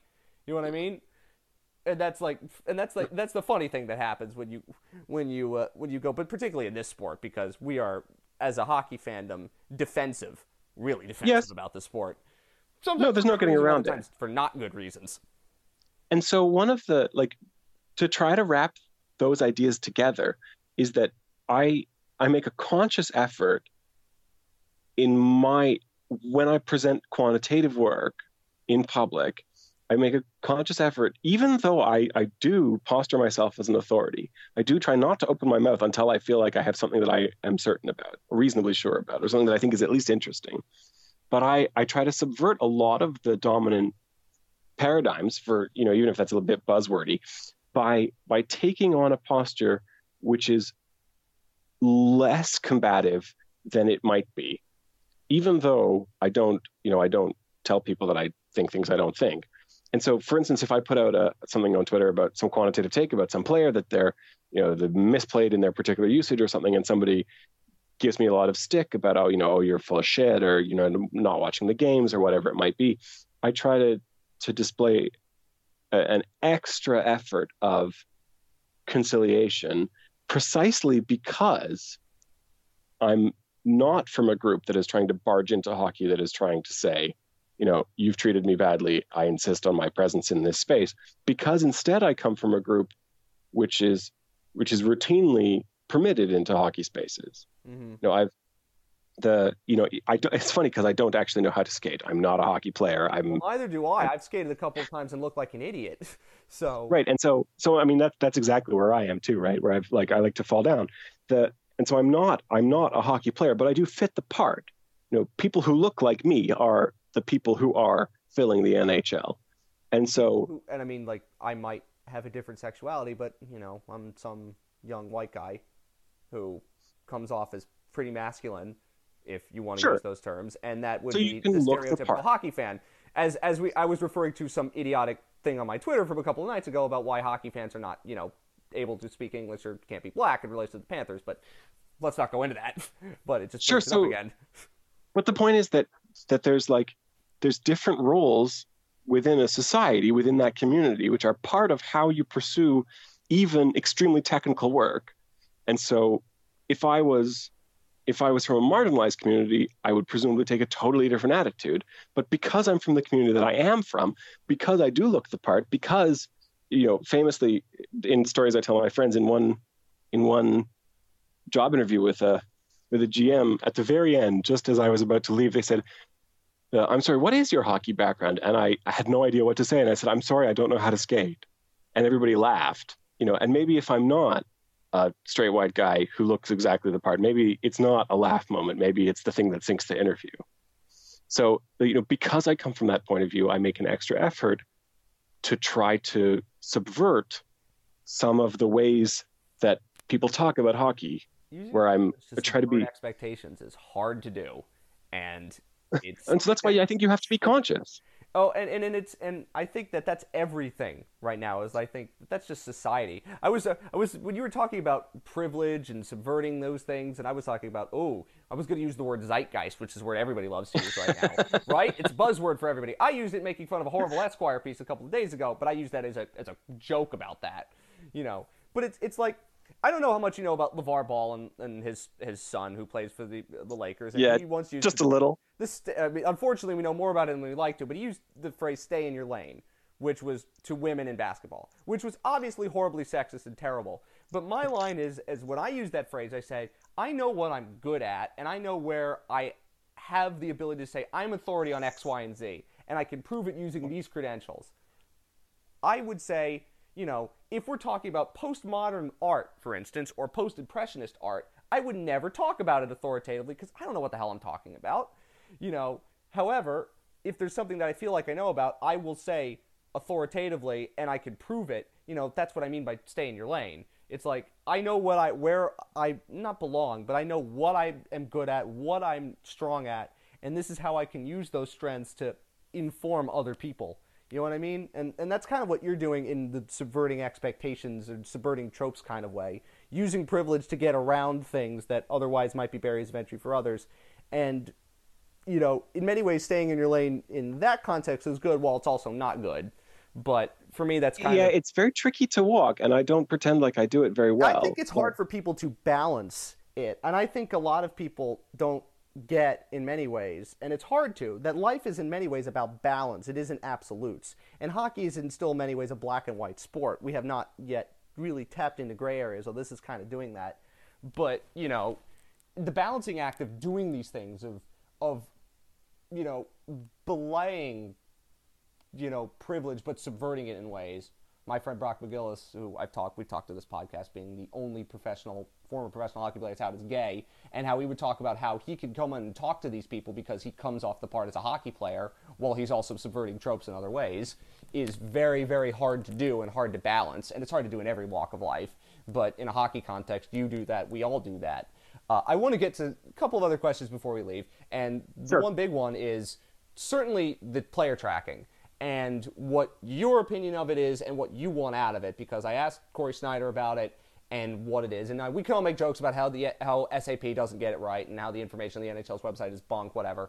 But there's a lot of information that could be coming here. And to be honest, I don't really care about betting on, is Alex Ovechkin going to skate faster than 21 miles an hour in this breakaway? That doesn't mean as much to me so much as, how am I thinking about it from how can we learn more about hockey? So for you, in the data that you might get from such information and how you could use it to help better inform what you do, what are you looking for in this new player tracking when it comes?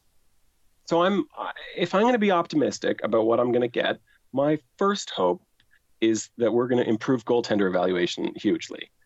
Both for goalies and for skaters, I think it's going to get way worse before it gets better. We're going to half drown in data, even if we only get a little bit. We're going to half drown in stuff. I don't think we've finished getting what we can get out of what we already have right now. Let alone tracking data. But But if, for instance, I had an easy way of knowing where every player was on the ice, at every moment I could make a thing which could tell me how often and how much a goalie was screened on shots. And all of a sudden, if I had a proxy for screens, then I'm going to put that into my goalie model, and I'm assuming that that's going to be a very substantial change in the way that we evaluate goaltenders. More generally, more difficultly, we're going to look at how the puck moves before it gets shot. And so specifically with the context of goaltender evaluation, say, well, the reason why he had no chance in the shot is because he had no choice but to respect that pass, which was reasonable because that player was in the spot where he could have received it. Whereas another time, he's much more square to this shooter because there is no player there, or because the player who ought to be there is 2 steps behind where he should be. And we can see that because the tracking data gives us 10-foot resolution or 1-foot resolution or whatever it is.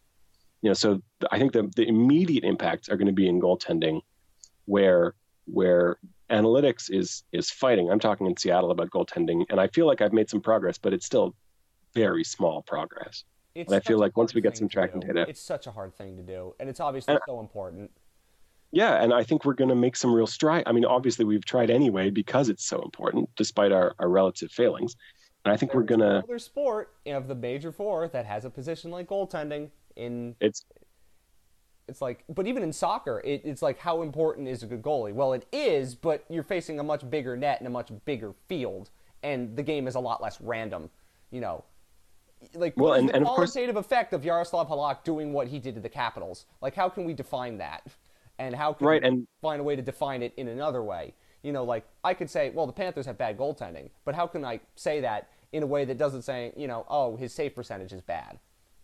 You want to make something a little bit more nuanced, a little bit more useful for both for fans as well as for decision makers to go on with. And so I think that's going to be the first fruits.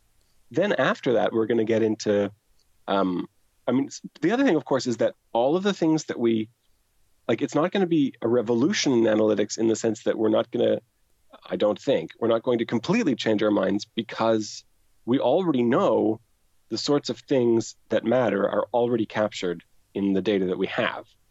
Goals, most obviously going back for decades, and shots going back for a decade. We know that those things are important. And so everything that we learn is going to be embroidered texture on that. And I think for me, it's we're not going to accept. Oh yeah. I think for me, it's like, how important is shot location? How many passes can we get before shots? Like, can we use this to define expected goals? Which is a stat that I think in soccer is pretty predictive because of the kind of sport it is. But in hockey, I'm not sure how good it is yet, because there are so many more things that go into chance creation in hockey on a smaller space and a faster game than soccer, for instance. That's another thing. Like, are we better with expected goals? Are we better with, with passing too? Like, what kind of passing is good passing? All these things. Right. So much that you could get into. We could be here for 3 hours talking about what we would hope to get in this player tracking information. We don't have that time. The point is that we're going to move from suspicion to knowing. And we all have our suspicions, and coaches, people who've been playing and coaching the sport since forever have extremely strong suspicions about what it is matters. And they convey that as best they can. And once we have measurements, then we're going to be able to validate a number of them and invalidate some others. And that there's going to be a process that's going to take a number of years, I think, before we have any new ideas. So we're just going to go over the old ones. What you're saying is then, when we have information, if this comes out next year in November and December, so the immediate assumptions made on that information is probably not going to be ones you should base your life around. Things are going to get worse, much worse. People are going to quote all manner of stupidity, and some of it will be believable, including by respected people, are going to be misled. There are, anytime you have this huge swath of data, there are going to be patterns in that data that are purely random. And they're going to look non-random because there's going to be, a couple months of a particular thing. And then for instance, we're still like thrown by back-to-back save percentages, where people did a big study on thousands and thousands of shots that were all from a couple of years. And in those 2 years, goalies who had played the night before played much, much worse. But it turns out if you look at the 3 years before and 3 years after that, you don't see the same pattern at all. and it looked really strong. Thousands of shots showed this particular pattern. And yet, at every scale, you can be fooled. And so you're going to have to go over stuff again and again. If that's happening to us now with much less data, it's going to be the same thing, only much worse when we've got lots and lots of data. And so we're all going to be going around in 2020 saying, well, this is nice to have this new data, but in 2025, there's going to be a lot of people saying, wow, remember that time I was super wrong about that thing? And everybody's going to, hopefully we're going to nod sagely and say, those were the days, and not have a bunch of people thrown out of the field. This is true, but I think, does it lower the barrier of entry maybe for some of this? It kind of, in some sense, it raises it, though, because you have to work on it so much. Right? The technical load to actually process it is going to be higher. You need to pay money for servers. You need to be able to write more code. You might need a small team of people instead of just a hobbyist. It's going to go both ways. Well, and that's where we get to, again, haves and have-nots in NHL teams. And some people can process that information. And then there's also, like, what form is it coming in? Who is it giving us? Is the NHL actually giving us all this information? Or do we have to mine this data from the William Hill site? Because they want to use it to say, is Alex Ovechkin to score a power play goal from the Ovi spot on the one-timer, plus 150, no, minus 110, yes. Right, and so if that's, like, on the one hand, that's really awkward, because sportsbooks aren't going to just willingly let data go out to the world when it could be profiting them. But also, because they have a strong financial interest in data being accurate, we might see knock-on improvements in other areas. Like, we might see injury revelations become more forthright, more like the NBA, instead of like middle body, upper body injury. Or he's just out for something. Right. So, quote unquote sidelined. There might be improvements there that accrue to everyone, even because gamblers are involved, even if you personally don't care about gambling. And so that there's going to be a give and take there too. It's a can of worms, but it's an important can of worms. There's just so many layers of it that are coming in with this. It's not Pandora's box, and even then, we're going to ask all these new questions that come from the ones that we now have answered. Yeah. Because I guarantee you there's going to be something that, someone will get from all this new information, and it will be the next big question in this sport. Because, listen, when you're asking questions about math and you're asking questions about data, there's always new questions that are going to be asked. That's how it all works, and that's how every field works. And you're going to be wondering, what's the next frontier after that? And so I'm curious to see what it ends up becoming, because there's so much that could happen with it. But again, it's also the NHL, and we might not get any of this information. It might just be kept with teams and sports books. Well, I'm encouraged by the fact that the existing information that is public is the bulk of what the league collects. It's not like they're keeping... with the current real-time system, not only do they release most of it to the public, but they have done since more or less the institution of the system. Which is rare for the league, and it's good that they do it. That's right. And so I feel like it's important to not be too pessimistic, even though, especially in the first instance, I do expect that books are going to try to keep it under wraps. But certain amounts of it, I think, will get out.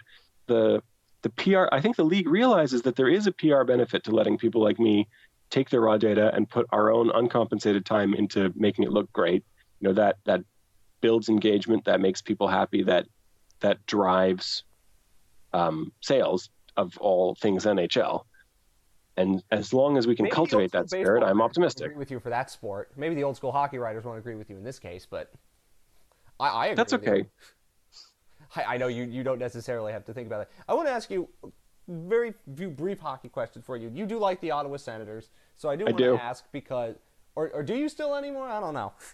Well, certain recent events have made it harder and more painful, but I do still. Well, listen, I've seen what the kindred spirit of the Ottawa Senators in the U.S. is the Florida Panthers, and they're very, very similar organizations in terms of constraints and arena issues and things like that. So I sympathize. So now I have to ask you, in your hockey opinion and all that you see, what should the Senators do with what they have to do with Duchesne and Stone and Dzingel and, to kind of keep something up, because they're not going to have a first-round pick, and right now they'd have the highest odds of giving that pick to the Avalanche, which I know hurts to bring up, but I'm not doing it in a loaded context. I'm just saying it's happening.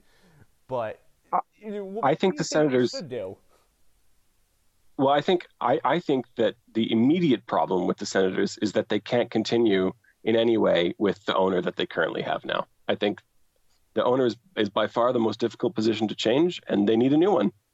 There's no way, even if they can somehow miraculously find ways to keep the talent that they have this year, which they probably won't, and perhaps shouldn't, they won't ever be a seriously competitive team until they have a new owner. They'll occasionally fluke into deep playoff runs like they did a couple years ago, and that's the ceiling that they'll get. And because on the one hand, there is a lot of randomness, and you have to be able to take your draft picks when you get them and then take your chances at competing when you get them too.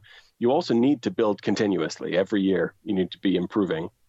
And if you're not improving your immediate chances, you need to be improving your draft stock, improving your pipelines. And the willingness to spend is so incredibly absent from the Senators that they won't ever get from, even once their natural talent returns them to being an average team, they won't move from average to above average because they're not willing to spend. It's not even a question of willingness. I don't think there's an ability to spend money at this point because the owner has so little. And do you think so many. There is a new arena with old owner? No, that helps, but I don't think it fundamentally changes the issue. I think there has to be a new owner, even with a new arena, before they can actually succeed. Okay. And part of the trouble, of course, is that when you look at it in that top-down fashion, then there really aren't any moves that Dorian can make that could possibly, supposing I imagined he was capable of making them, which I don't. Like that, and so you need to have the ownership to be able to get the personnel, which you need to be able to have the coaching decisions, which you need to be able to possibly win the games. Like that, I unavoidably look at things in this top-down way, and it's difficult to say, well, what if I were the GM? Well, if I were the GM, I would have an impossible task because I have an unreasonable criminal owner. Well, there's really no way around it. As I say, Ottawa Senators, Florida Panthers, kindred spirits. I'm not saying that the Panthers' ownership is like that, but ownership is at the root cause of everything in sports. And to say that they're independent of that is, you can't. Ownership matters more than anything else because it sets everything. And right. I've said that with Florida. It's different. They do have money. I just wonder whether they spend it, We don't know exactly what they are doing in terms of money that they lose, but I know for a fact the Panthers lose money. I know, the Senators probably don't make a lot. I don't know if they break even necessarily, but, they get more from their local media deal than the Panthers do, obviously. They get more sponsorship because of the Ottawa Senators, but they have similar issues, and ownership definitely does matter. Is there any way that you could even quantify the impact of ownership? That's another thing. I think that's an incredibly difficult question to actually put down in figures. And the other thing too, of course, is that it's easy to take an analytics-y point of view, if you like, about a GM's moves or about a coach's moves or about a player's particular decisions on the ice. You can easily say, that leads to winning, that leads to losing, and in this much quantity it leads to those things. But it's a totally different question. You say, well, you're running your corporation to make a profit. And I don't think you should. I think you should run it instead to win Stanley Cups at a massive cost to you personally. That's an unusually, I have no particular sympathy for billionaires, but that's a totally different kind of thing to say than to say your third line center should be your second line center and should get 6 more minutes per night. Well, especially because when you look at in this sport particularly, this isn't the NFL where that league's the cash register. Every team makes money. It's just a varying degree of how much money you make. In this league, there are the teams like the Leafs that are swimming in cash, and then there are teams like the Senators, the Panthers that are not. And you buy into those teams as vanity projects in many ways. And Eugene Melnyk and Vinny Viola, were not getting scrutinized in the same way that they get scrutinized when you buy into a sports team and you buy into something that taps into something deeper than just money. And I don't know how you quantify that, but that's part of why the field is an interesting field to work in a public way, and not just in a I'd like to be an employee of your corporation sort of way, because sports teams don't have that on the one hand, we say it's just a business, and it unquestionably is a business, but on the other hand, they're also social institutions.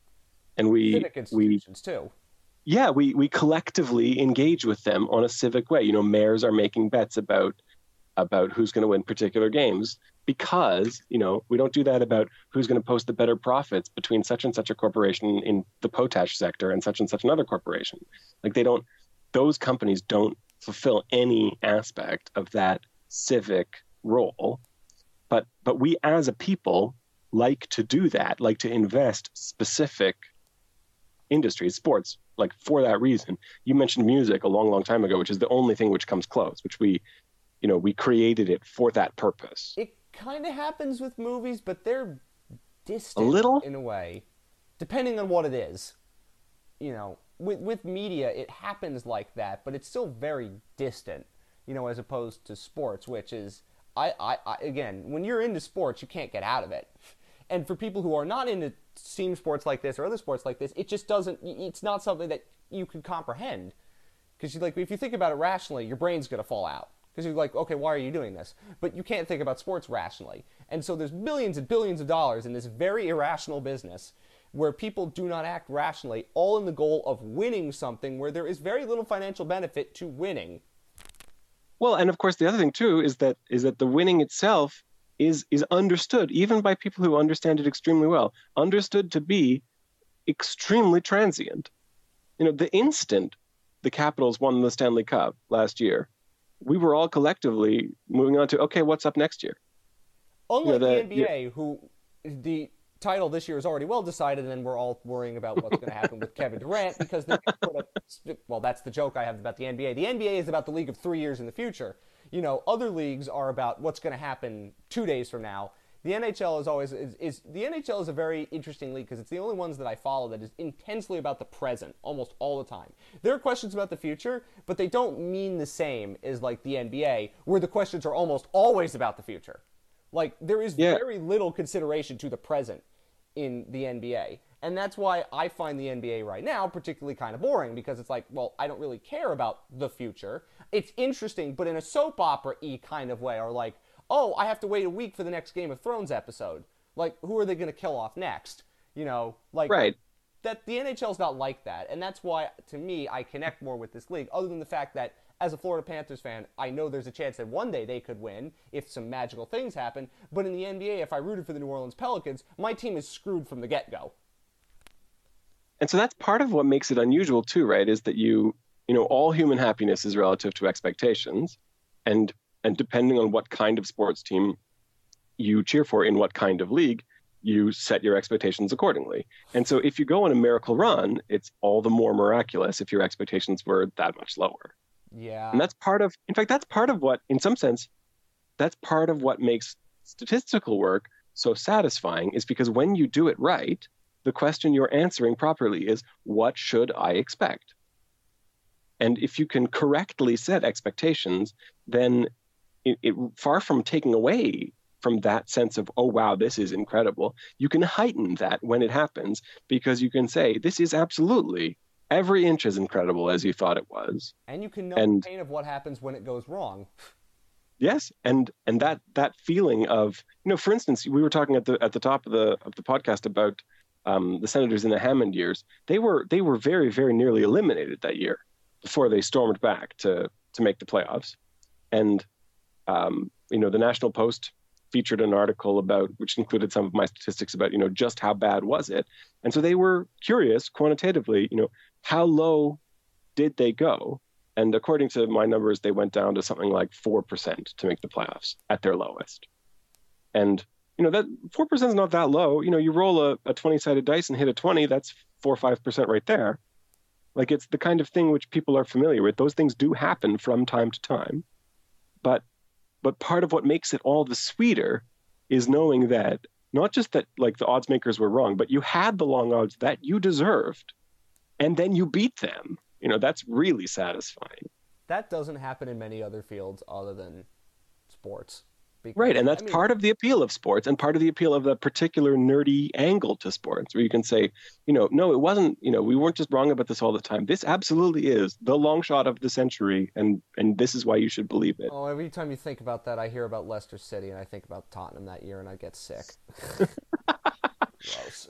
Somebody actually asked me, did I want that book, which I do have, but I won't read that for another 10 to 15 years before I get over that. which is going to take a long time for me to get over. It was terrible. God. Anyway, well, Sports. when Spurs beat Leicester, Leicester outplayed them a week ago, and I was like, well, that's some pittance for Leicester winning the title when they were absolutely fluking every single possible thing that could possibly happen every single time.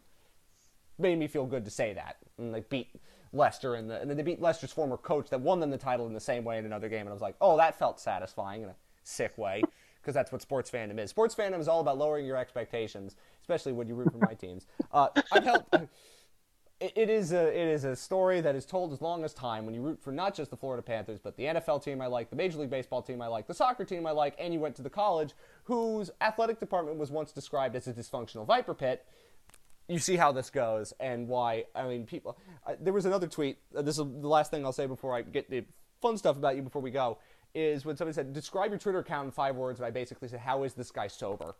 Like, if you read my Twitter account, you'd be like, how does this guy get through life? He's so angry all the time at sports.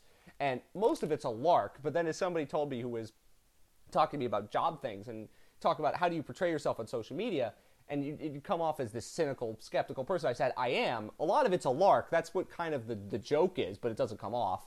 And I would also say, when you root for the teams I root for, and you've liked them for as long as I have, and you've experienced what I've experienced, you come in from a very, very deeply skeptical and cynical perspective about it. And it's the only way you can do it as a defense mechanism for your own, not insecurity, but for the own pain you're going to feel when you go through that again. And I was not like that when I was younger, and so it affected me deeply in a bad way.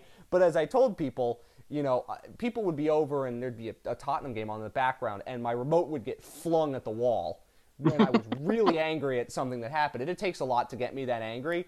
And I said, I warned you, this is going to happen. You know, like, that cynicism is a defense mechanism for it. And with the Panthers, it's like, well, they stink. But like making jokes about Ariana Grande's discography being all about how she hates the Panthers and how she wants them to fire Bob Booger is another defense mechanism for that. But anyway, it's been an hour and 45 minutes. I've kept you on a little bit too long. Where can everybody find your work? I think most people know that, but where can most people find your work if they don't know that? So you can find me at Ineffective Math, all one word, on Twitter. It's an old joke about how I couldn't get a full-time math job. That's Ineffective Math. But I also have a website, which is all the good stuff with none of my bizarre tweets, which is called hockeyviz.com, HOCKEYVIZ.com. And you said Zed on a podcast. I know. I'm so sorry. It's fine. I am unavoidably Canadian. It is fine. I would have to again explain to people it's like I know more about Canada than I ever really ought to because I follow hockey, and when you do, you kind of become an honorary Canadian in that way. You learn way more about Canadiana than you should. It's like, why do I? Oh yeah, way too much.